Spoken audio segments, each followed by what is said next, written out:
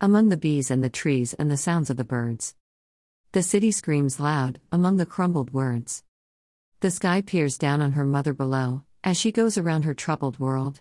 She looks around her land of airs, to see fools with tools and shackled lairs. She spins around to wake them up, but cast within their spell, she gives up. She closes her eyes now to spin and yearn, for in the next round, she gets her own turn.